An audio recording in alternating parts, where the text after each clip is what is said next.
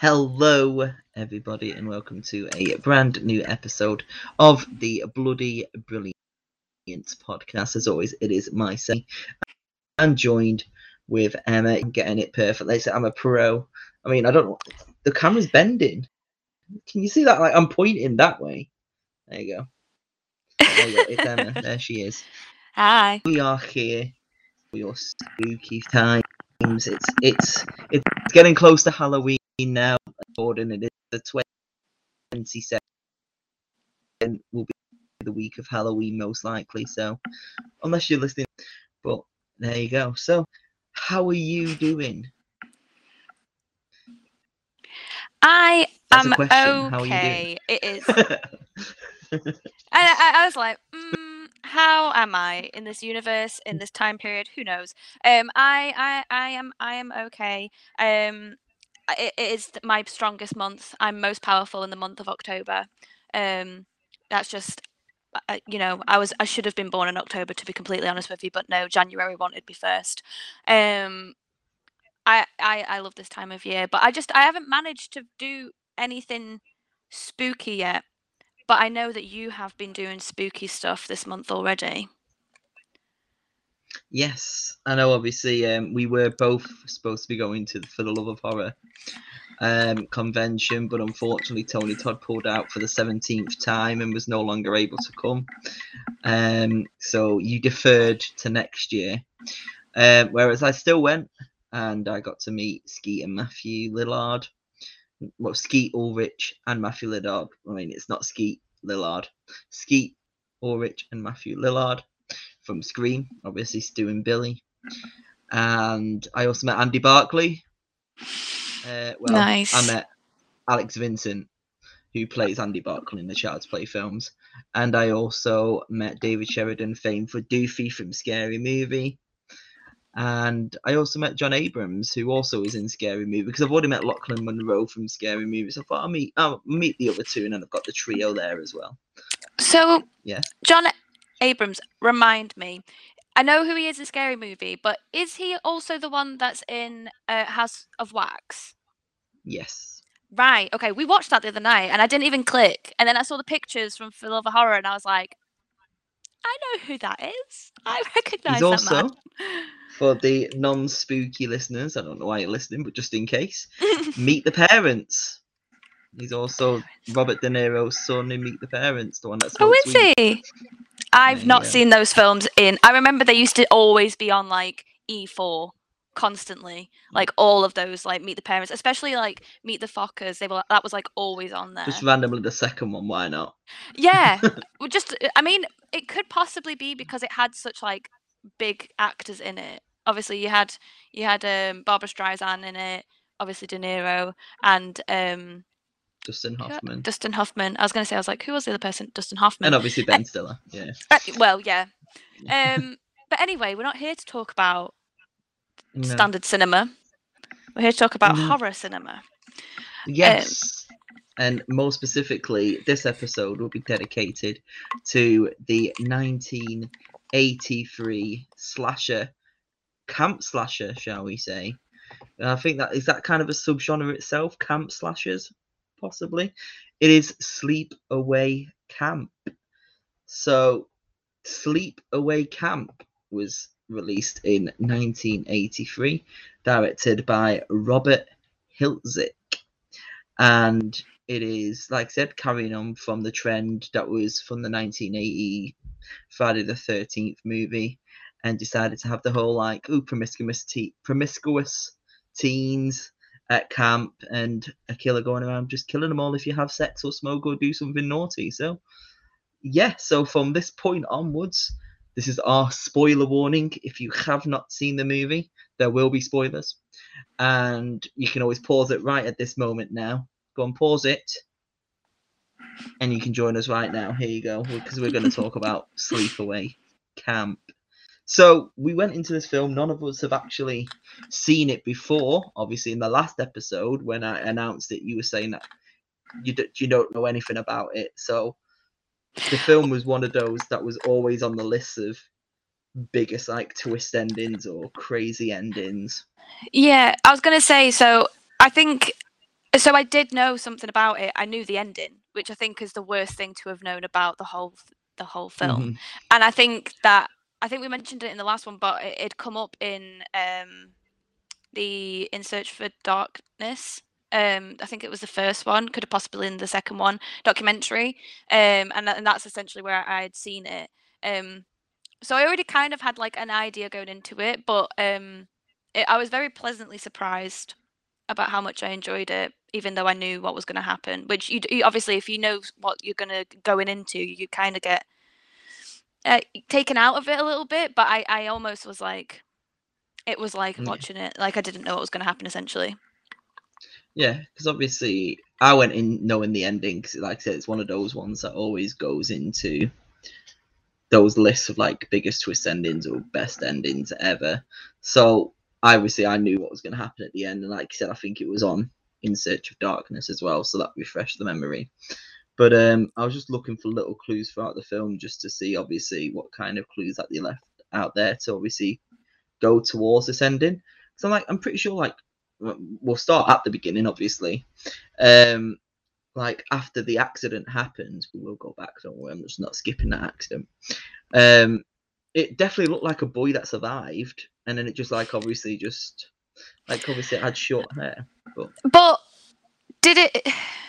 So what I was going to say is, did it frame the scene so you wouldn't know, and just because we already know the ending, we were easily to like identify that yeah, it was like that that is a shorter hair, child. obviously. But you're thinking, well, maybe it was a girl then, because obviously that's why. Because it just makes you forget. Like obviously, you remember seeing someone survive, then it says, "Oh, the girl survived," and you're like, "Oh, okay, fair enough," because you're not thinking about it. But if you look back at it, he's definitely got short hair.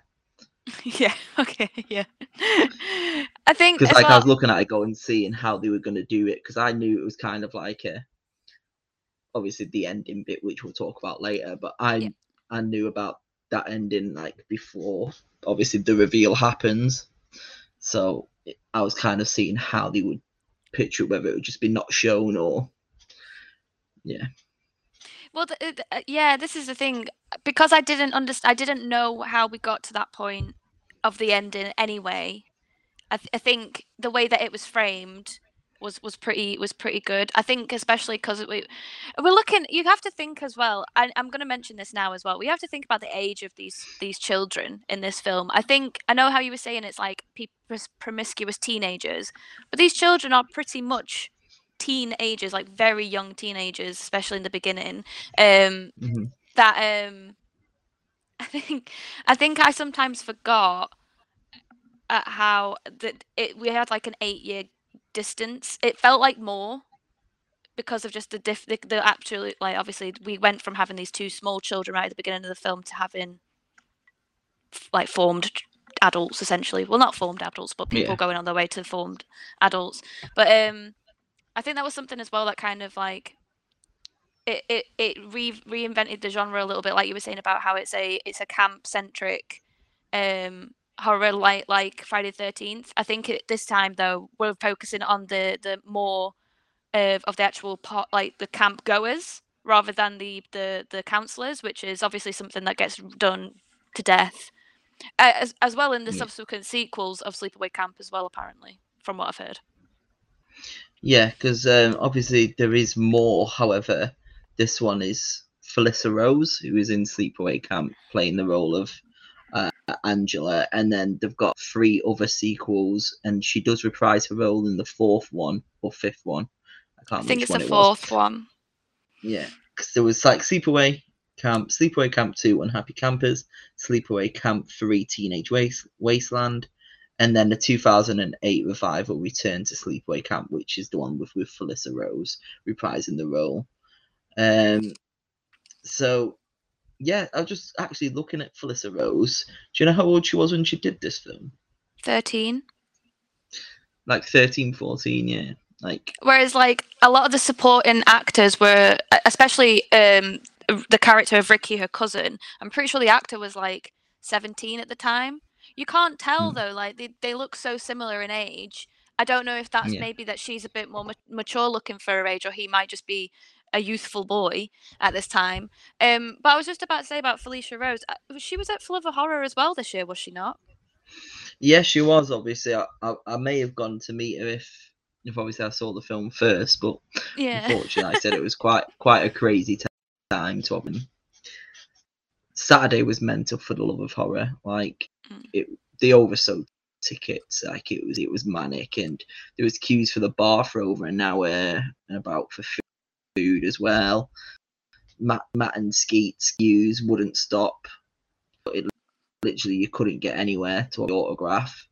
The pictures were like crazy because there was queues going all across the actual, and they didn't know where the end was, so they didn't know where to queue, and then people were told to queue there, and then obviously just got a bit crazy. So the Saturday was a bit crazy, and then Sunday, Mercedes wanted to obviously get the autographs for Matthew and Skeet. So as soon as we arrived there at 9 a.m., she queued for Matt, and then she queued for Skeet. She managed to get both the autographs and meet them both, obviously, because she got the Ghostface double on the Saturday.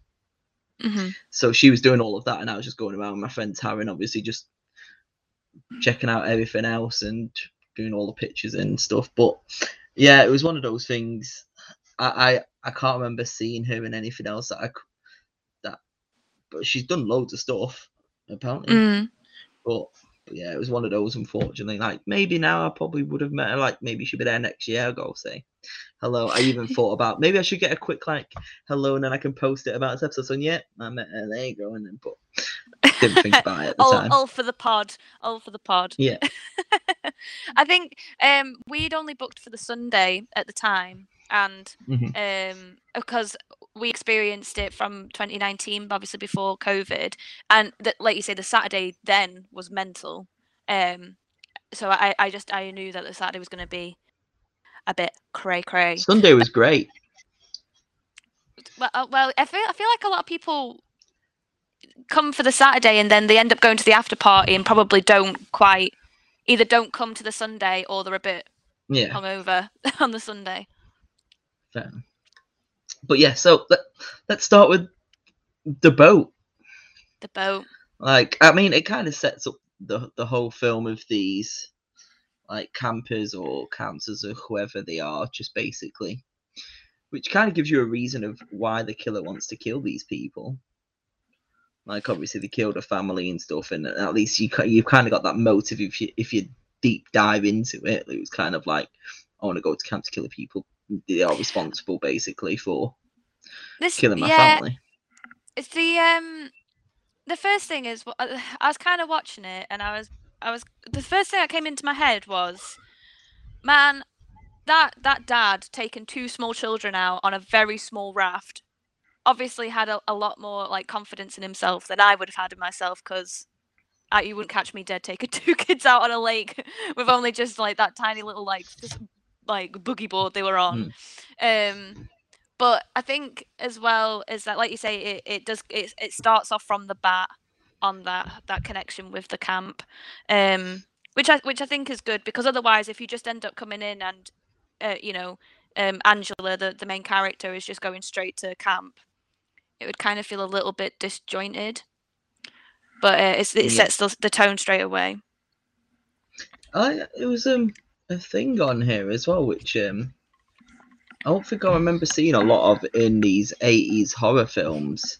And I didn't really pick it up at the start until later on. But if you look on Wikipedia, it says obviously in 1975, John Baker and his partner Lenny take John's children. Obviously, this is a gay couple, like two men taking the children out. And I don't remember seeing a lot of like gay couples or mainly gay characters in the 80s in horror films.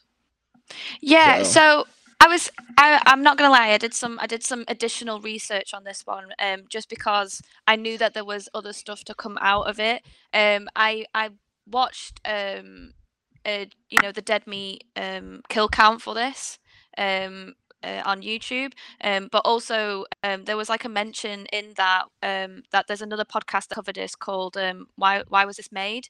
And apparently there's something along the lines of, it is the gentleman is supposed to also be the wife, but I don't understand how that is. I don't know if the role was originally written to be a wife, and then they just ended up casting it as a heterosexual homosexual couple. But I'm not too sure. But Yeah, it was very. I didn't really think much about it, but I think that's maybe a positive of our day and age, that we've kind of grown up with these things a bit more. We're yeah, used to seeing these partnerships.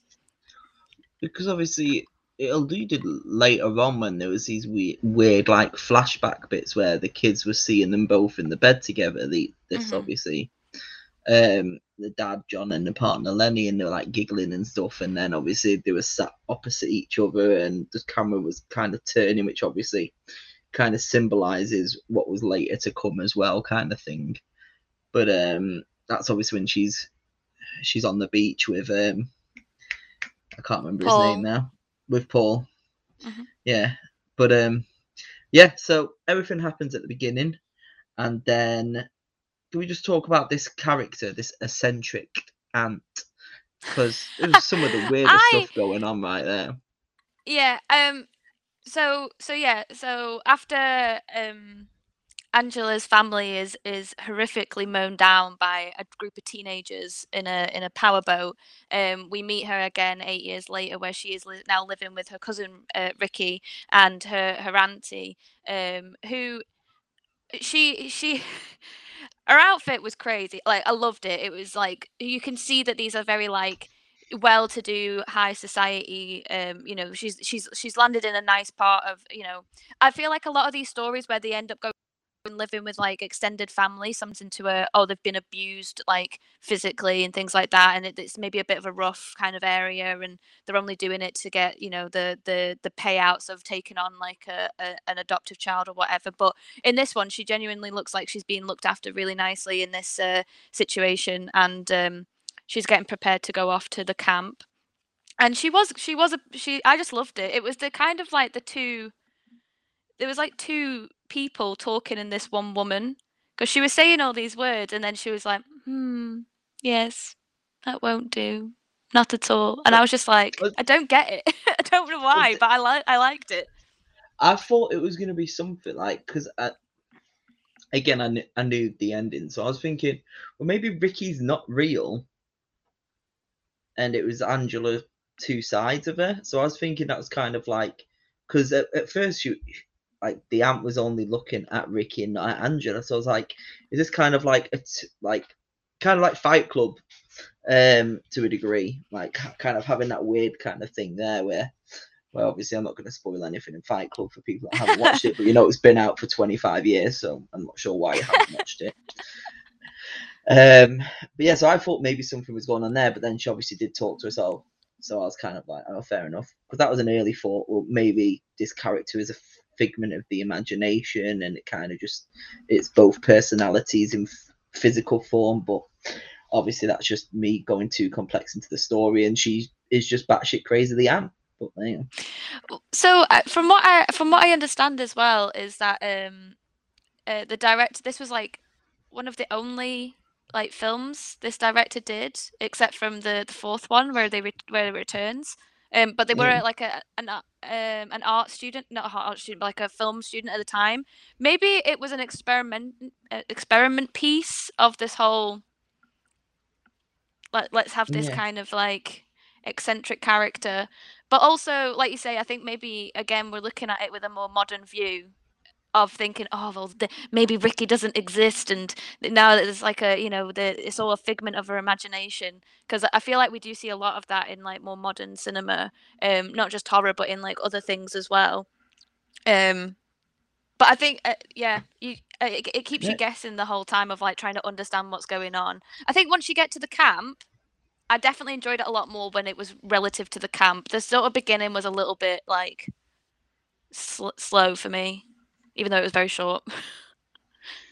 Yeah, like you're just waiting for the blood to happen. I mean, we are in a Get horror me film. We there. want to see some blood. We want to see some kills. But obviously they arrive at the camp, and she's a bit introverted, a bit quiet, doesn't really want to speak. So I was thinking, again, let's kind of go a bit crazy off the top of maybe she's not going to talk for the whole film, because when she talks, she's going to speak like this. Are you all right? Having a good time?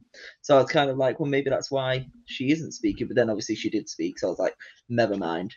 Because I was thinking maybe that was kind of like a big reveal later, like she'll speak and she'll have a manly voice or something like that. but obviously that didn't happen. But yeah, you meet all the other characters. So, like you said, you meet. I forgot his name again. You meet Paul and Meg and all the other characters. Do you love Meg? I hated her so much. So the characters of Meg and Judy. Hated them so much. I hated them so madly. I think purely because I feel like to an extent, especially if you were a quieter child, you've experienced people like the Megs and the Judys and the Billies and just everyone that has a negative interaction with Angela. You've met them at some point in your life, so I feel like I kind of just resonated with that of I hate these people. But do you know who I hated the most? I hated the cook. Paul. No, I hated Oh the cook. Jesus! What a dirty man. That was a weird kind of death, though, weren't it? Just step off the But chair. did he mate. die? Did Just he step die? off the chair. Because we didn't see him die. No, but just step off But the we'll get- chair. You're all on a small chair. But I mean, true. I mean, why was the pot so giant? How do you empty said pot? It was the size of him. I don't understand. I mean, you think of that, how big that pot is, and see what you've done with a small bowl of soup. Oh, yeah, I'm not gonna. For context, I burnt my hand. And if people don't like, medical scars like that, I burnt my hand on soup. So when I watched this, I can't remember if I had burnt my hand by this point or not, but I feel like it resonated very closely to me that I was like, I feel that pain.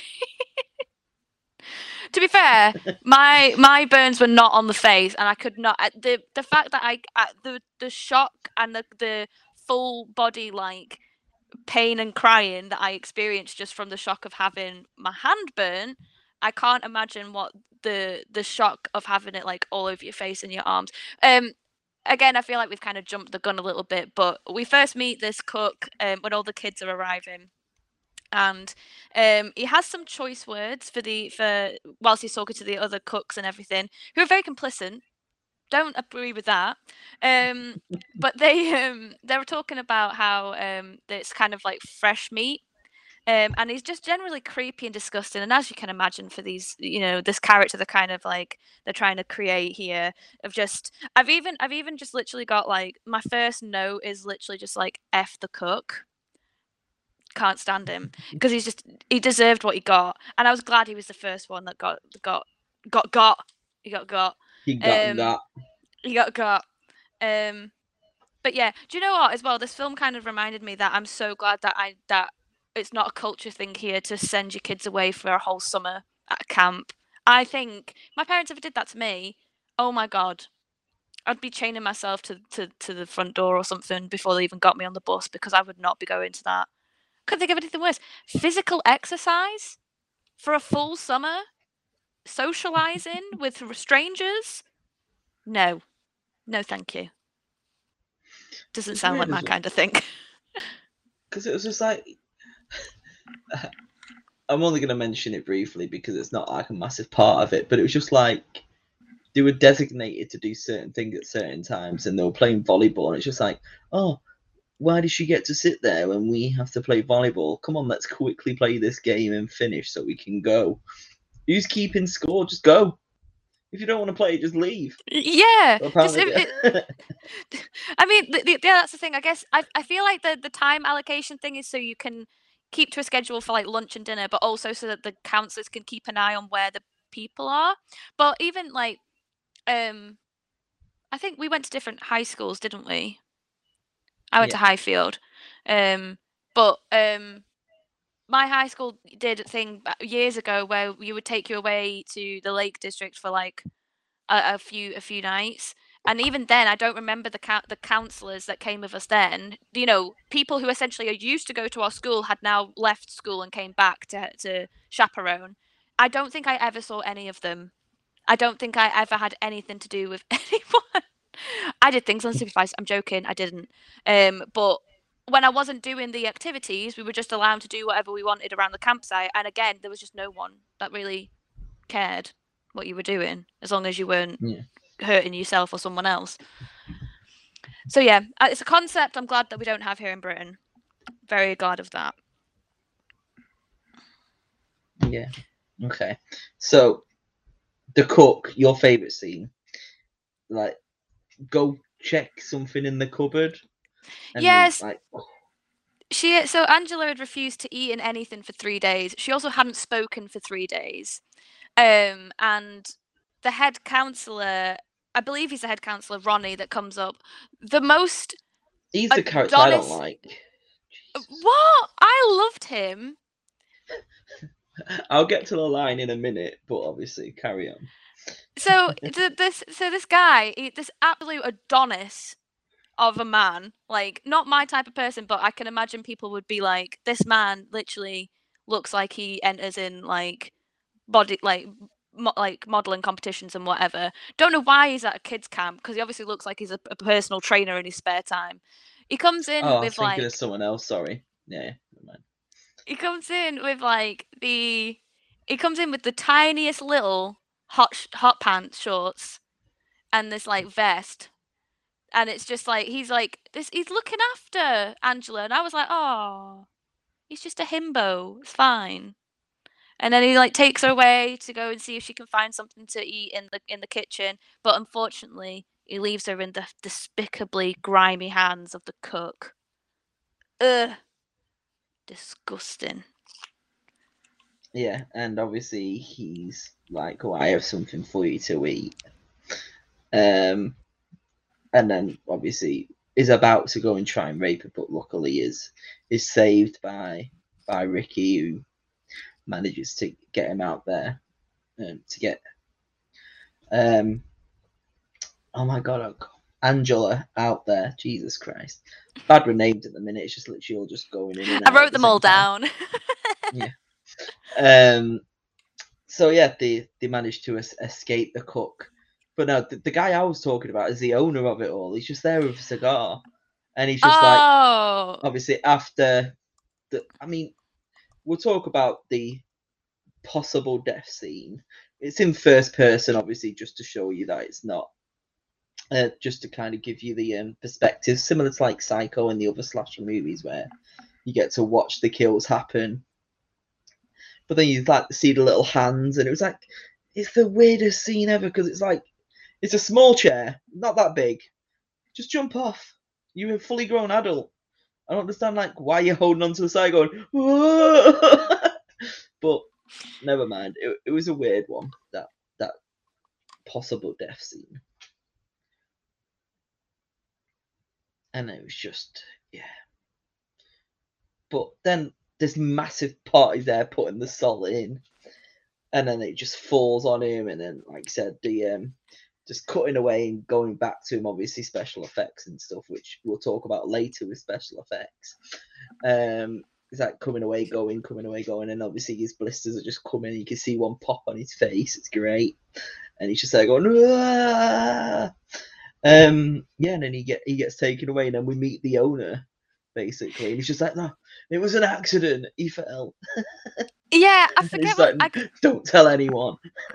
yeah, I forget what he's called, the owner, but he's very much like a I don't know. Again, this is kind of like catering to our UK British like audience, but if you've ever seen like a Carry On film and like Sid James in the Carry On films, he's very much that kind of like wheeler dealer, like you say, cigar smoking, gold chain wearing, business kind of guy in these types of films. And he was he's just had one of those very emotive faces, and he just does a lot of shouting and a lot of covering up. He does a lot of shouting, a lot of covering up. As these business people do when something stuff. It's like again, it's this kind of trope of like this like official wanting to keep whatever it is open, similar to the mayor in Jaws. It's all a monetary value of these people's lives, and injuries don't really mean anything as long as the money keeps coming in. And the world revolves around money, obviously. Who cares about people dying? But yeah, they cover that up and basically pay the other cooks and stuff to cover it up and give them like an extra $10-15 an hour. How much money on? Jesus Christ! Probably an nothing. $15 an hour. Yeah. or something. It's just mental. You're getting like 20. I mean, surely they're on like $10, $25, $30 an hour. What a life! What a life. I'm looking through Wikipedia just to remind myself of certain bits that happen in the film, and there is nothing here at all about that baseball scene. But that was about 10, What? 15 minutes of the film. It had 2 fadeaways. It had like 2 fadeaways to show how much time had passed. It's like, what was that scene? I loved that scene because, one, the fashion outfits, like the fashion was just. Who plays Got a baseball? top all the way up there. Yeah, who plays baseball? It's not even the cropped tops, because you know what a great fashion choice of the 80s, men in cropped tops. But it was the thing. Well, one kid, who ends up being in like a fairly prominent person in this group, he had like fitting Go jean pants on, and I was like, they must be so uncomfortable to run around a baseball match in. But it had like the best line from the whole film in it, which is when he tells him to eat shit and die. So Eat Ricky shit and tells, live. eat shit and live, Bill. What a sick line! What this kid is smarmy enough for his own age. I thought Ricky was a great character. He was such a he looked after his cousin. He did you know. He was looking out for he was looking out for his friends, and he was just a bit of a joker, bit of a joker as our Ricky. But obviously, we find out later Ricky didn't know about anything at all, did he? About, because I was gonna say, it's like your mate's hooking up with her. Like, surely if you knew, you would kind of be like,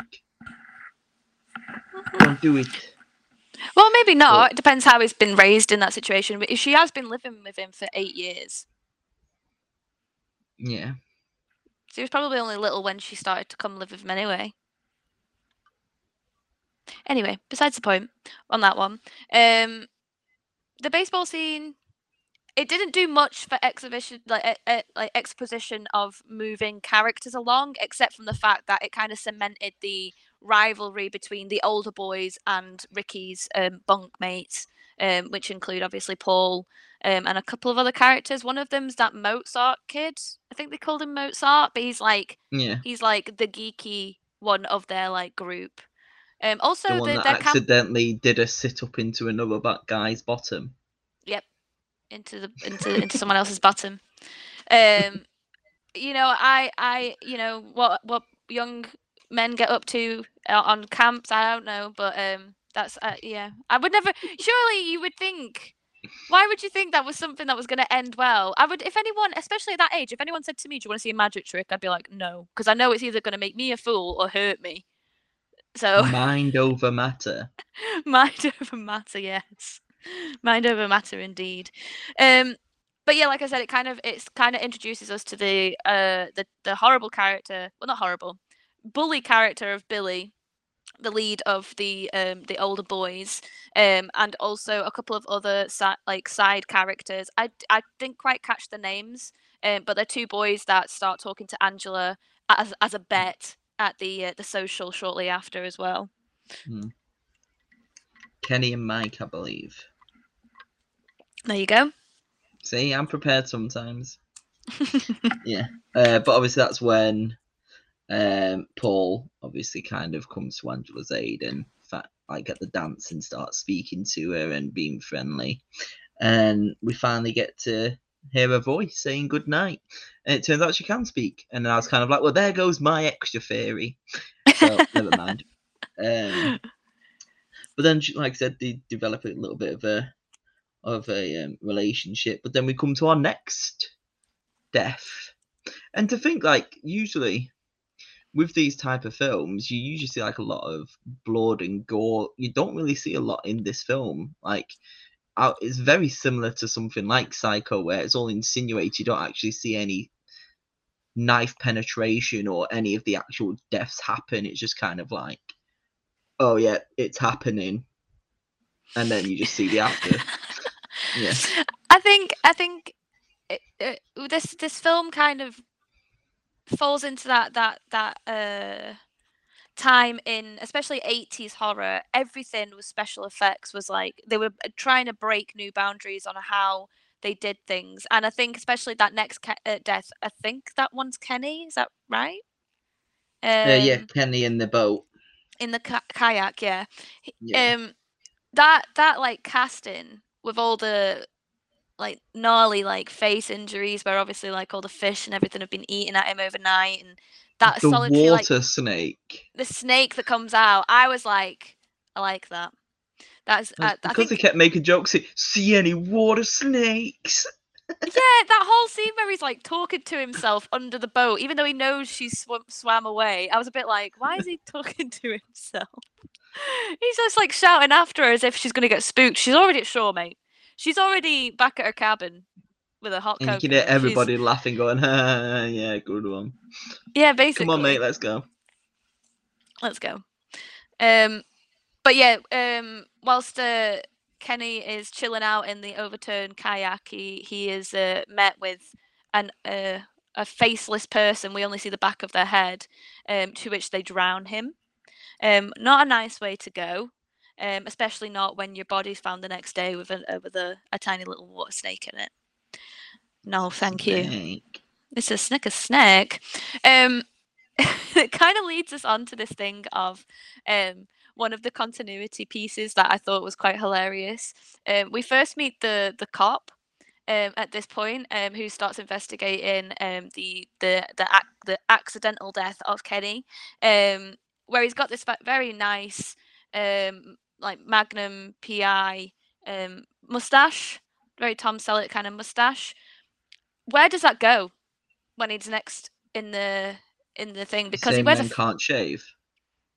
But then they put a fake mustache on him for the rest of the film. That's like what you get from a pound shop. Could they not have just done his scenes and then he was like, do you know what? Now I'll shave. Now I'll shave. But why no. does he have to have a mustache anyway? Well, this is is just say he shaved. Just have a scene of him shaving it. That's what you have to do. He's just there and he gets the call. He could be shaving while he gets the call. Problem solved. Done. Well, yeah, true. Actually, yeah. See, look, there's a reason why you've gone through, you've gone through courses and things like that to write this sort of stuff. You're writing the true things that matter. Continuity scenes. Exactly. Drop my notes. But yeah, I mean, arguably, I'm going to say this one. I'm going to go for the third best death scene. I mean, I'm not going to rank them as such, but two of them are amazing.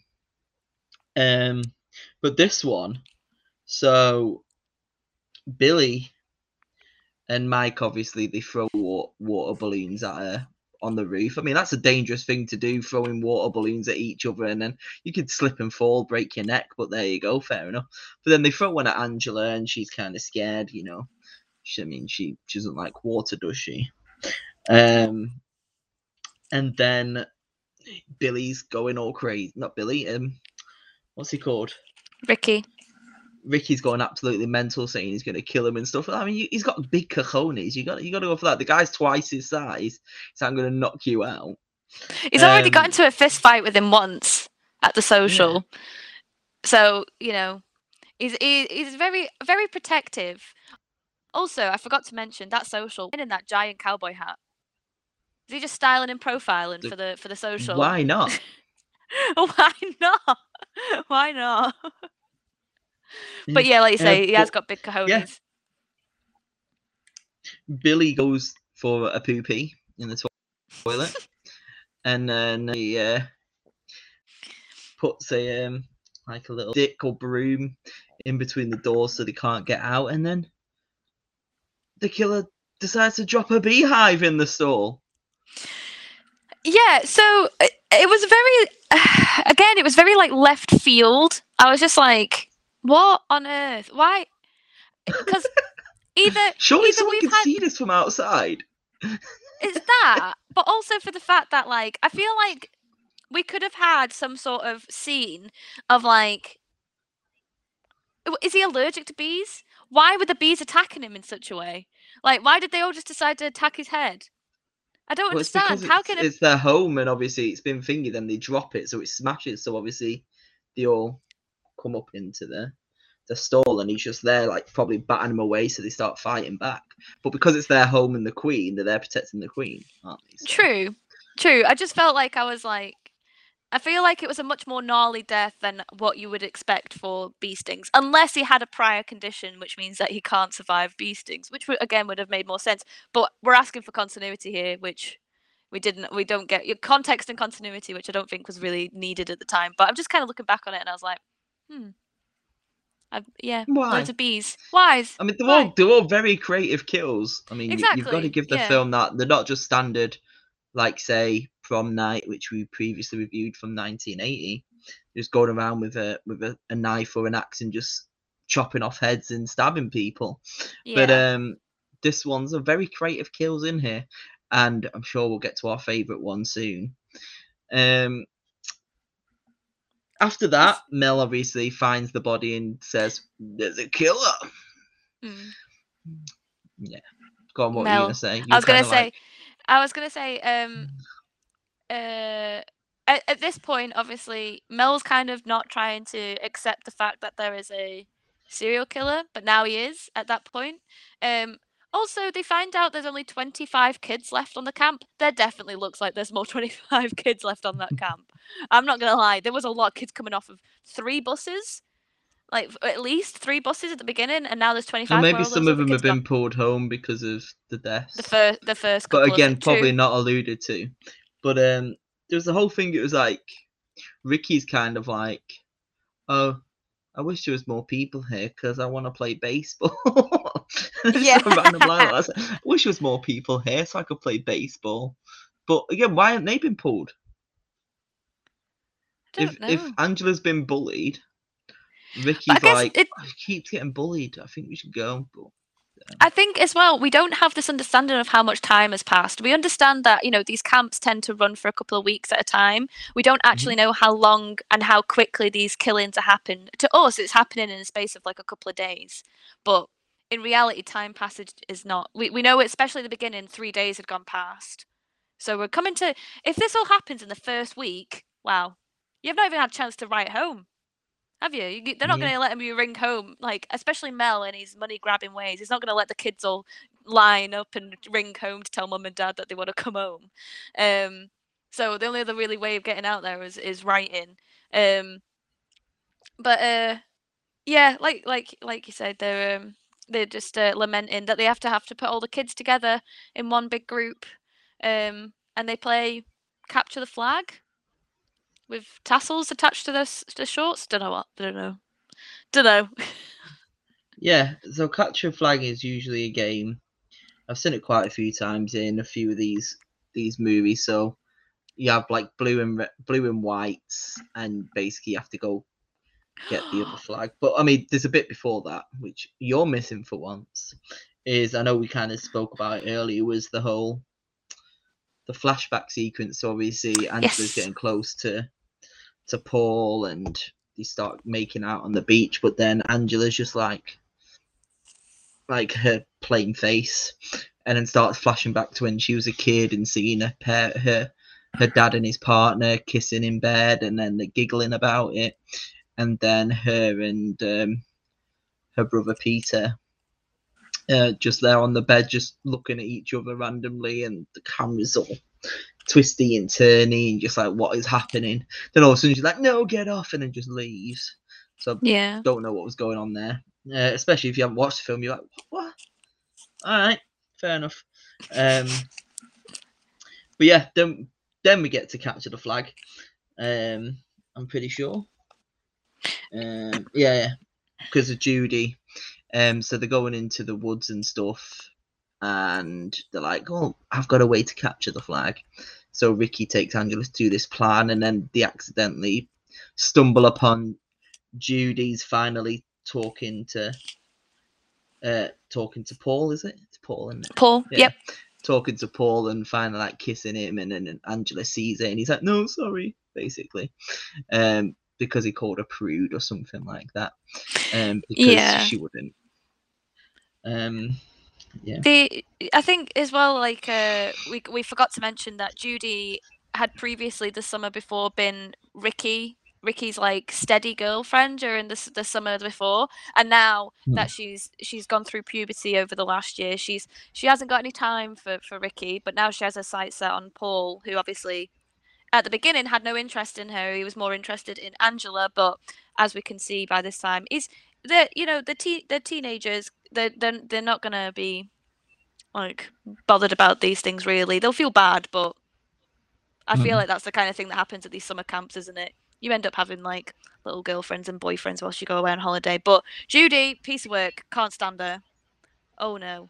Also, why'd she wear a t-shirt with a name on it? Does not everybody know her name by that point when they're playing volleyball? It's just to make sure you don't mix her up with Meg. I think they are both very similar. Yeah, and they end up and for some reason Meg, even though she's a counselor, seems to have like teamed up with Judy in bullying Angela, which terrible choice of counselor. How did she pass the interview?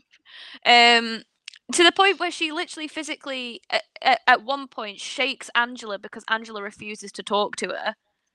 And then throws her in the water. And then throws her in the water, but Ronnie ends up coming in and checking on Angela before it gets to the part where they throw her in the water.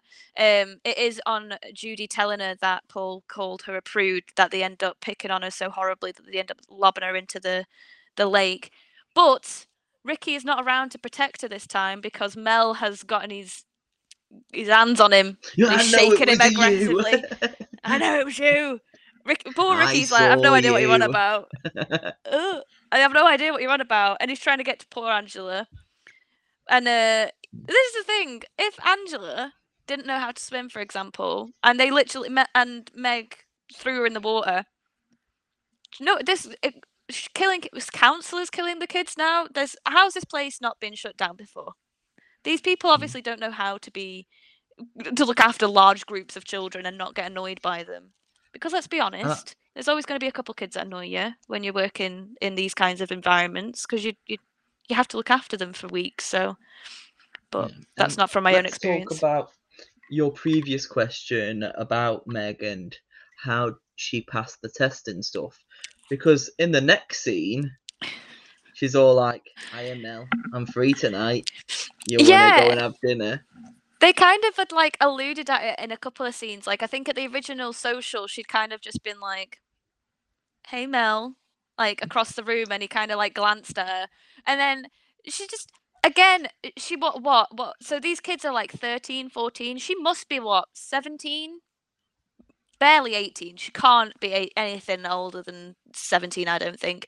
And Mel's probably close to his 60s at this point. Someone call the police. 911 right now. What is going on at this camp? We've got a dodgy cook. Got the other cooks that won't say anything. The owners are oh no. But yeah, she's getting all excited because she's got a nice dinner date with Mr. Mel. But it doesn't quite go to plan because Mr. Mel, it doesn't quite go to plan because even though she needs to go get a shower, obviously the other girls in the cabin do not like her because they don't give her a chance to get into the shower in their cabin, so that she goes next door, and has again. I feel like the shower scene was a little bit longer than it needed to be till it actually got to the bit where she died.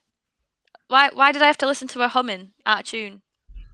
What was that point about? Usually in those type of films as well, you've got to commend because usually in these type of films, you definitely would have seen a nipple. Oh yeah. I don't think there's any nudity or anything in this one. Well, yeah, in that respect, there's no nudity. Again, that could be another sign of the age, especially of the actors that are playing these characters. Possibly, yeah. So yeah, but I mean, do you know what? I never even noticed that. I did not even notice that. I think this is one like I was saying again. The age just used to seeing it from the 80s slashers. Because these people are usually either, like I said before, the counselors, or they're being played by extremely older. Like the characters are older, they're like teenagers, 18, 19-year-olds. We have literal children in this one, which is fair enough. But yeah, she gets a nice little knife in the back. Stabbing her in the back. I mean, that's great. I don't know what they stabbed her through. Was it through the curtain? So It just seems a I bit wasn't weird. Was it through the sure. wall? I thought it was like canvas, like a sturdier, like not quite the shower curtain, Okay. but something a bit sturdier. But Mm. on watching other stuff, people described it as aluminium, like aluminum, depending on if you're American. So I think it's supposed to be like really thin metal to an extent. I think that's the bit about it. But wow, that knife, real sharp, get through Yeah. the whatever that was, and also I'm guessing her back, like all the And it's stuff you've got in and there. it's got to be quite lucky to actually get her there as well. Like, what if she wasn't against that wall? I You see a know. knife just popping through, going, "Hiya." Just like loads of pinholes where you've just like stabbed loads of times while she's moved. That's very much a scary movie kind of scene, I imagine, on that sort of thing of like, but yeah, she. I think it's slightly jumping ahead a little bit, but when she gets found is really funny because I just think again the logistics of it is just like she's died, yet she's been stood upright, facing outwards the whole time until Mel just happens to walk in. Then she falls out. But this is the night where everything starts going down. This is the boiling point. This is, you know, everything starts going Paul down. triggered it all. Paul triggered it all, exactly. And this is the thing. It's we had, especially when Angela had been thrown in the water, we had Ricky.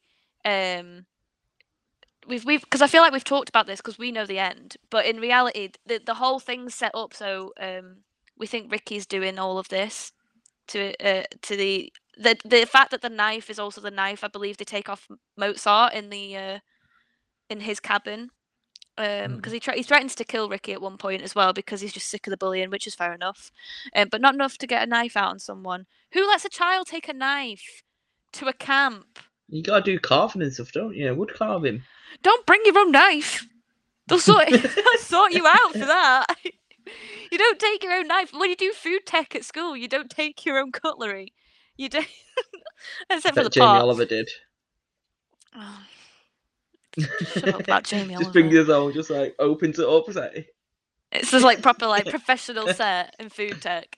But yeah, so Ricky had immortally said that we're going to get them back because they're going to pay for this. So we've already had Meg, who threw her in the water, killed off.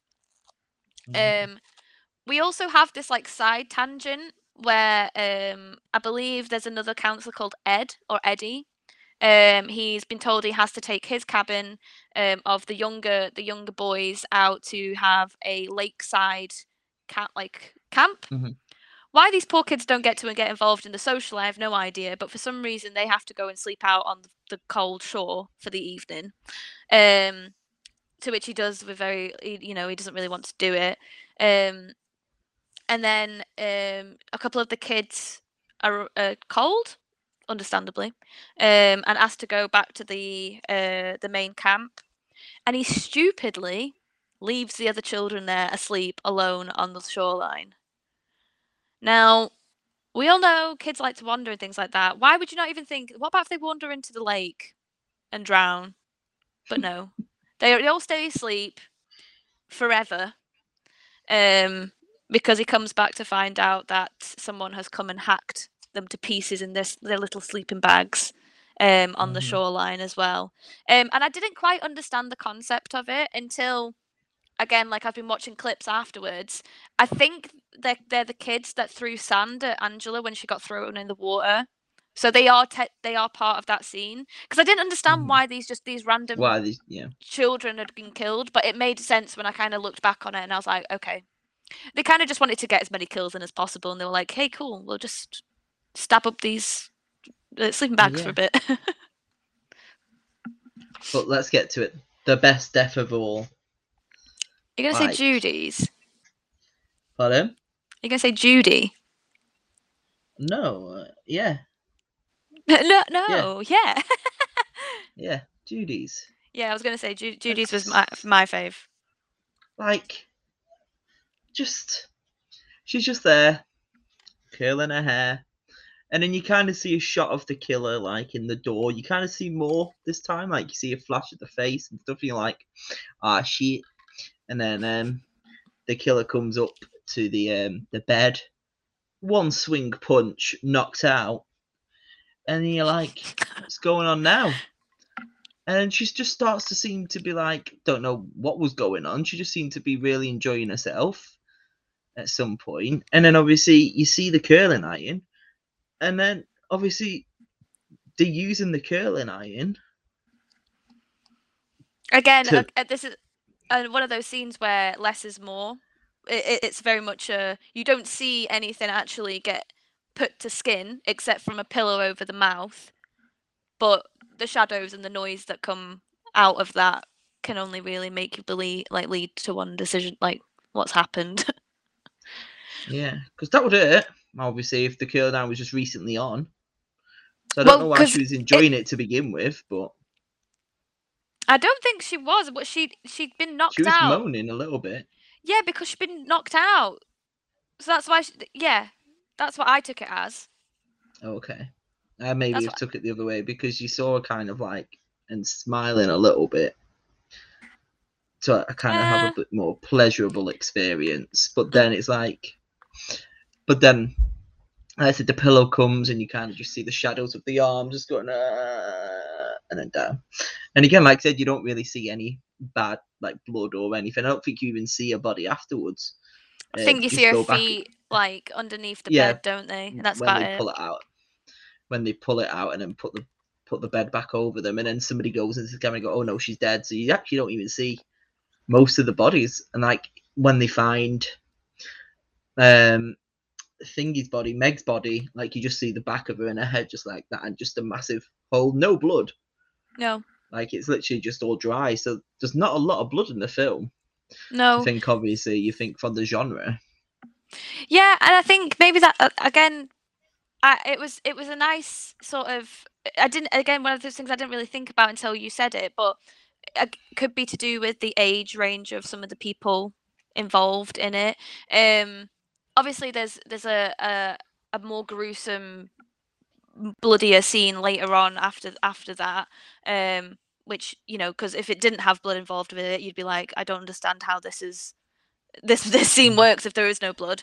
But yeah, I think it's a good use. Again, Halloween's one of those ones in the 70s that there's like one scene that has blood in it, and even then it's not we're too used to the gore these days now.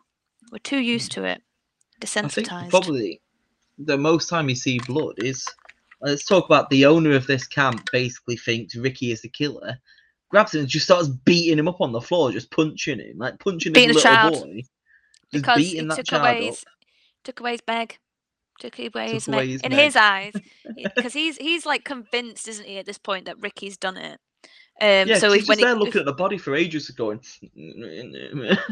I'm gonna get him, and then he gets him. But obviously, subsequent things happen, which makes us think, oh, well, if Ricky's dead, which we think at this point, who's doing all this? Who's doing it? Because obviously Mel runs around and then gets, because then he sees somebody, he's like, no, it can't be you, and then gets an arrow straight through the throat. It's great. Yeah. I didn't expect that kill, to be fair. I didn't expect an arrow kill to. It makes sense because obviously you have archery at these things, but you know, again, a great kill. You can't say there's not one boring kill. I don't think in these kinds of. They're all very innovative. Like they're not just boring. Like I'm just gonna stab you 50 times in the chest or whatever, or I'm gonna do anything like that. So that was great. But then Frank is called in search of the counselors for the missing campers, and then Paul is on the beach with Angela. So where was Paul during all this as well? Because it's like, if he's with Angela this whole time, God knows. So him and Angela had been at the social because they were meeting up at the beach after the social. That's what she had said to him. Because he just wouldn't leave her alone. He wanted to apologise, so she was like, right, fine. Meet me at the beach. So they meet at the beach and they say, oh, let's go skinny dipping in the lake. And that's where it leaves it. And then finally Frank discovers Ricky's body and like, oh no, he's dead. But obviously he starts breathing again, so Ricky's alive. Do you mean? Oh, it was my. I was going to say, do you mean Ron? Is it not Pardon? Ronnie? Is his character's called Frank? Is the actor's called Frank? Is he not? I have no idea. I'm just reading it from Wikipedia. It says Frank. Anyway, it doesn't matter. Is the actor The called head, Frank? I don't know. the head guy. But sorry, there's a character we've not spoken about, even though they're in it very, very shortly. Another It's Frank character the cop. Oh, Frank the cop. Oh yes, of course. Fake mustache man. Fake mustache man. Well, no, one character I haven't talked about. Susie, the other camp counselor that works in the girls' really section. Nice one. She's so sweet. She's the only one that actually tries to be nice to Angela when all the girls. Bloody gives Judy what she needs, a slap across the face. And then she proper regrets Why did I do it? I know, she proper regrets it afterwards. Meg would never regret it. If Meg did that, she wouldn't regret it. But Susie's a real one. Her and the counsellor, Ronnie, they end up doing their own search as well for the rest of the camp missing people. Because at the moment they had like a list of people who were missing, and then obviously it's not looking good because they're all just turning up either beaten or dead.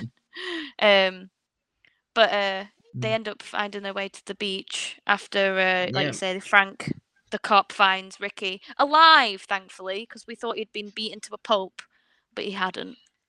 And then Ronnie and Susie are like, "Oh, we can hear some noise coming from the beach."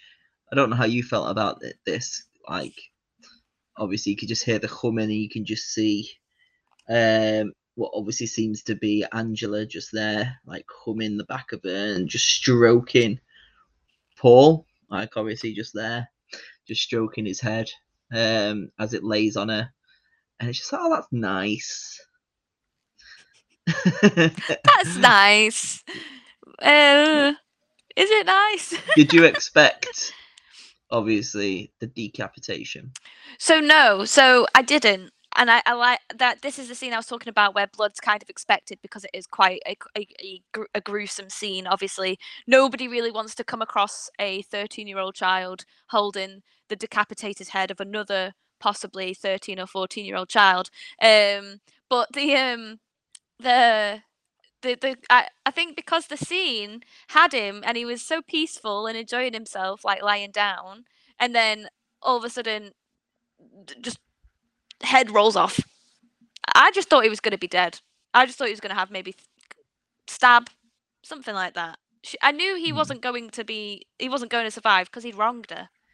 He'd wronged her. He hadn't treated her right, but he wronged her. And then obviously we get to that very.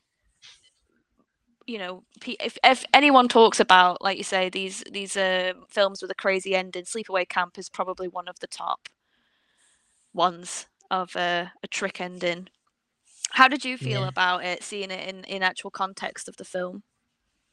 Yeah, because like I said, we all knew the ending, so it does the flashback to Aunt Martha welcoming the survivor off the boat into the home, and obviously we all know it's supposed to be Angela, but then like they've got covering it up, obviously the hair with the bandage and stuff.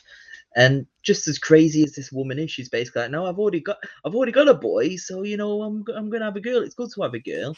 And it's like, "So you're gonna be now known as a girl, Peter?" And then he just goes, he just looks up. It's like, all right, fair enough. That's what he does. He just goes, and he's just there wide-eyed. I'm like, all right, fair enough. And then, yeah, like I said, it's revealed that obviously it was Peter all along. Has obviously been living as a girl. Angela, obviously his sister, is the one that died, and he's the one that survived and has basically been living as a girl for the past 8 years under Angela's name.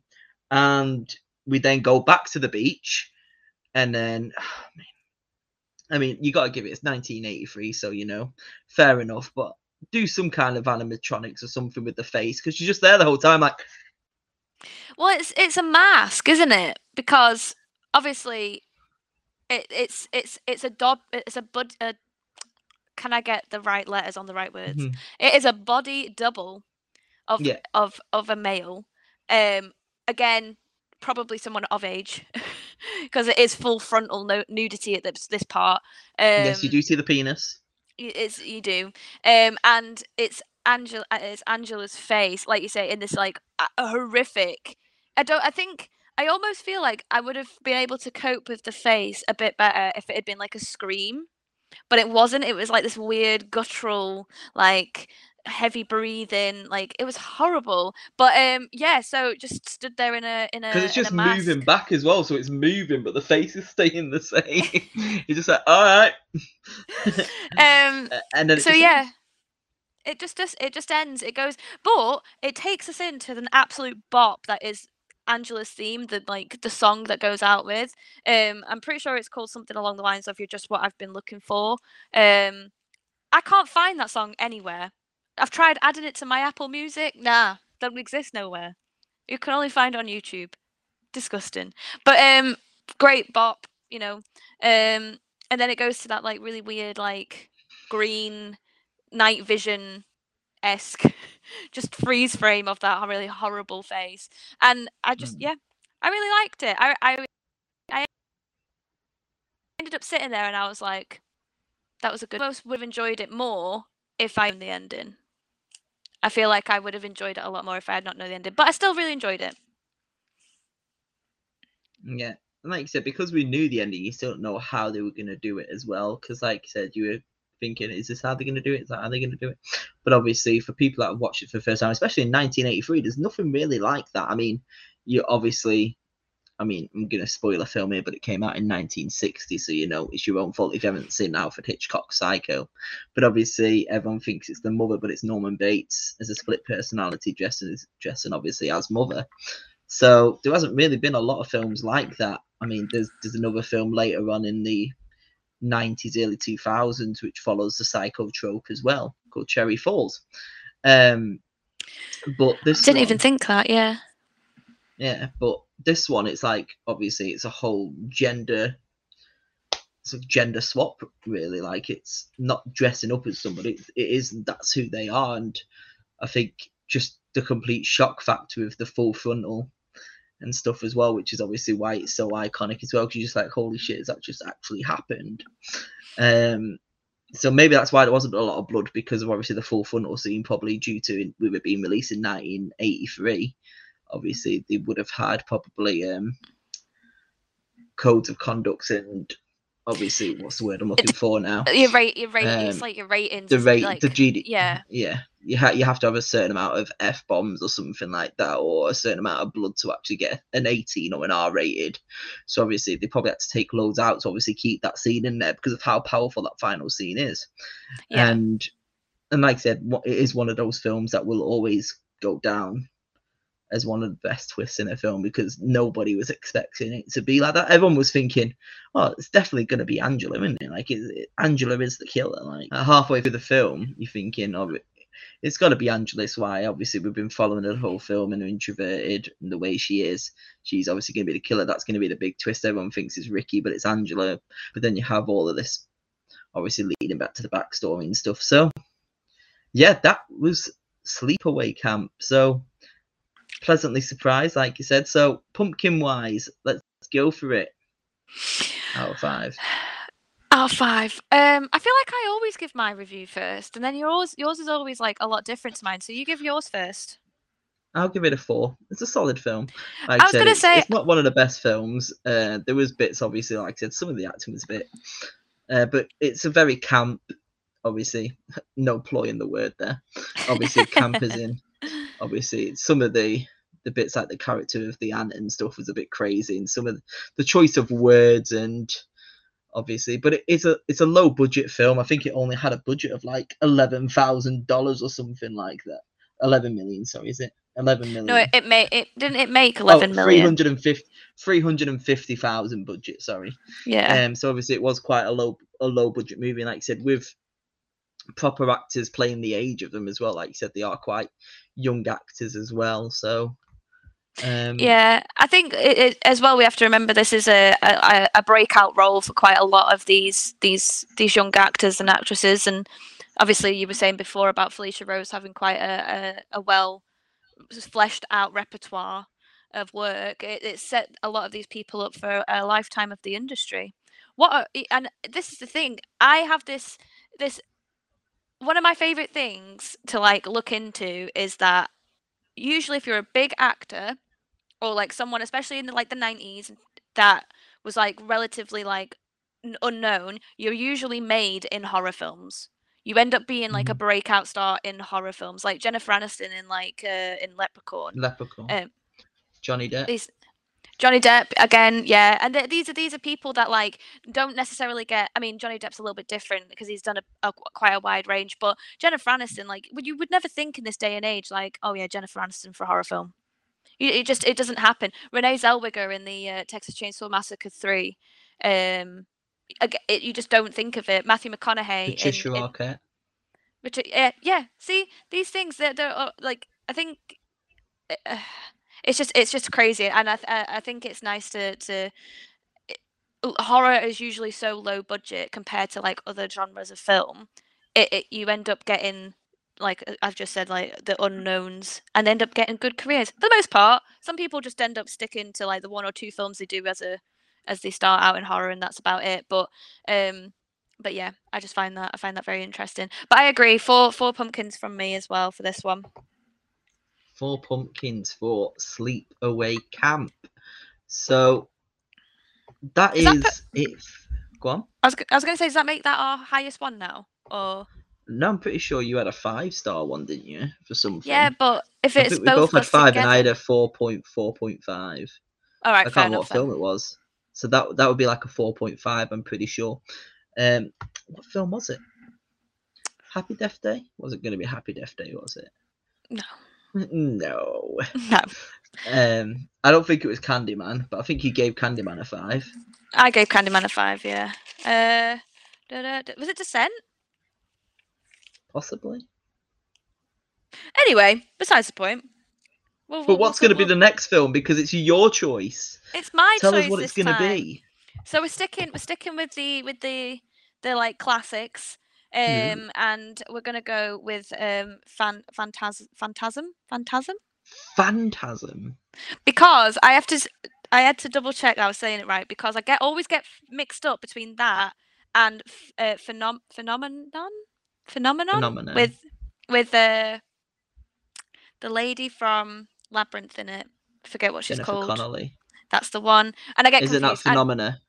Is it Phenomena? Are we talking about the Dario Argento film? Phenomena. That's the one, yeah. Yeah. That's it, Phenomena. Yeah. But I get confused. But anyway, Phantasm. Phantasm's going to be the next one. Phantasm's got that weird guy in the front, like. Yeah. The tall man?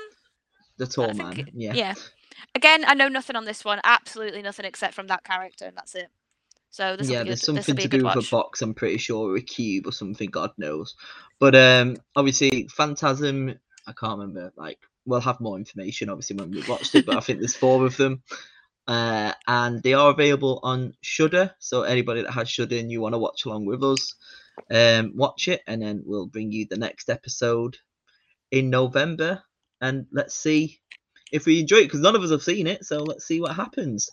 But in the meantime, make sure to follow us on Facebook and Instagram at Bloody Brilliant Podcast for all the information about all of our episodes. You can follow us on YouTube, on Spotify and Apple Podcasts, or anywhere where you find your podcast, really.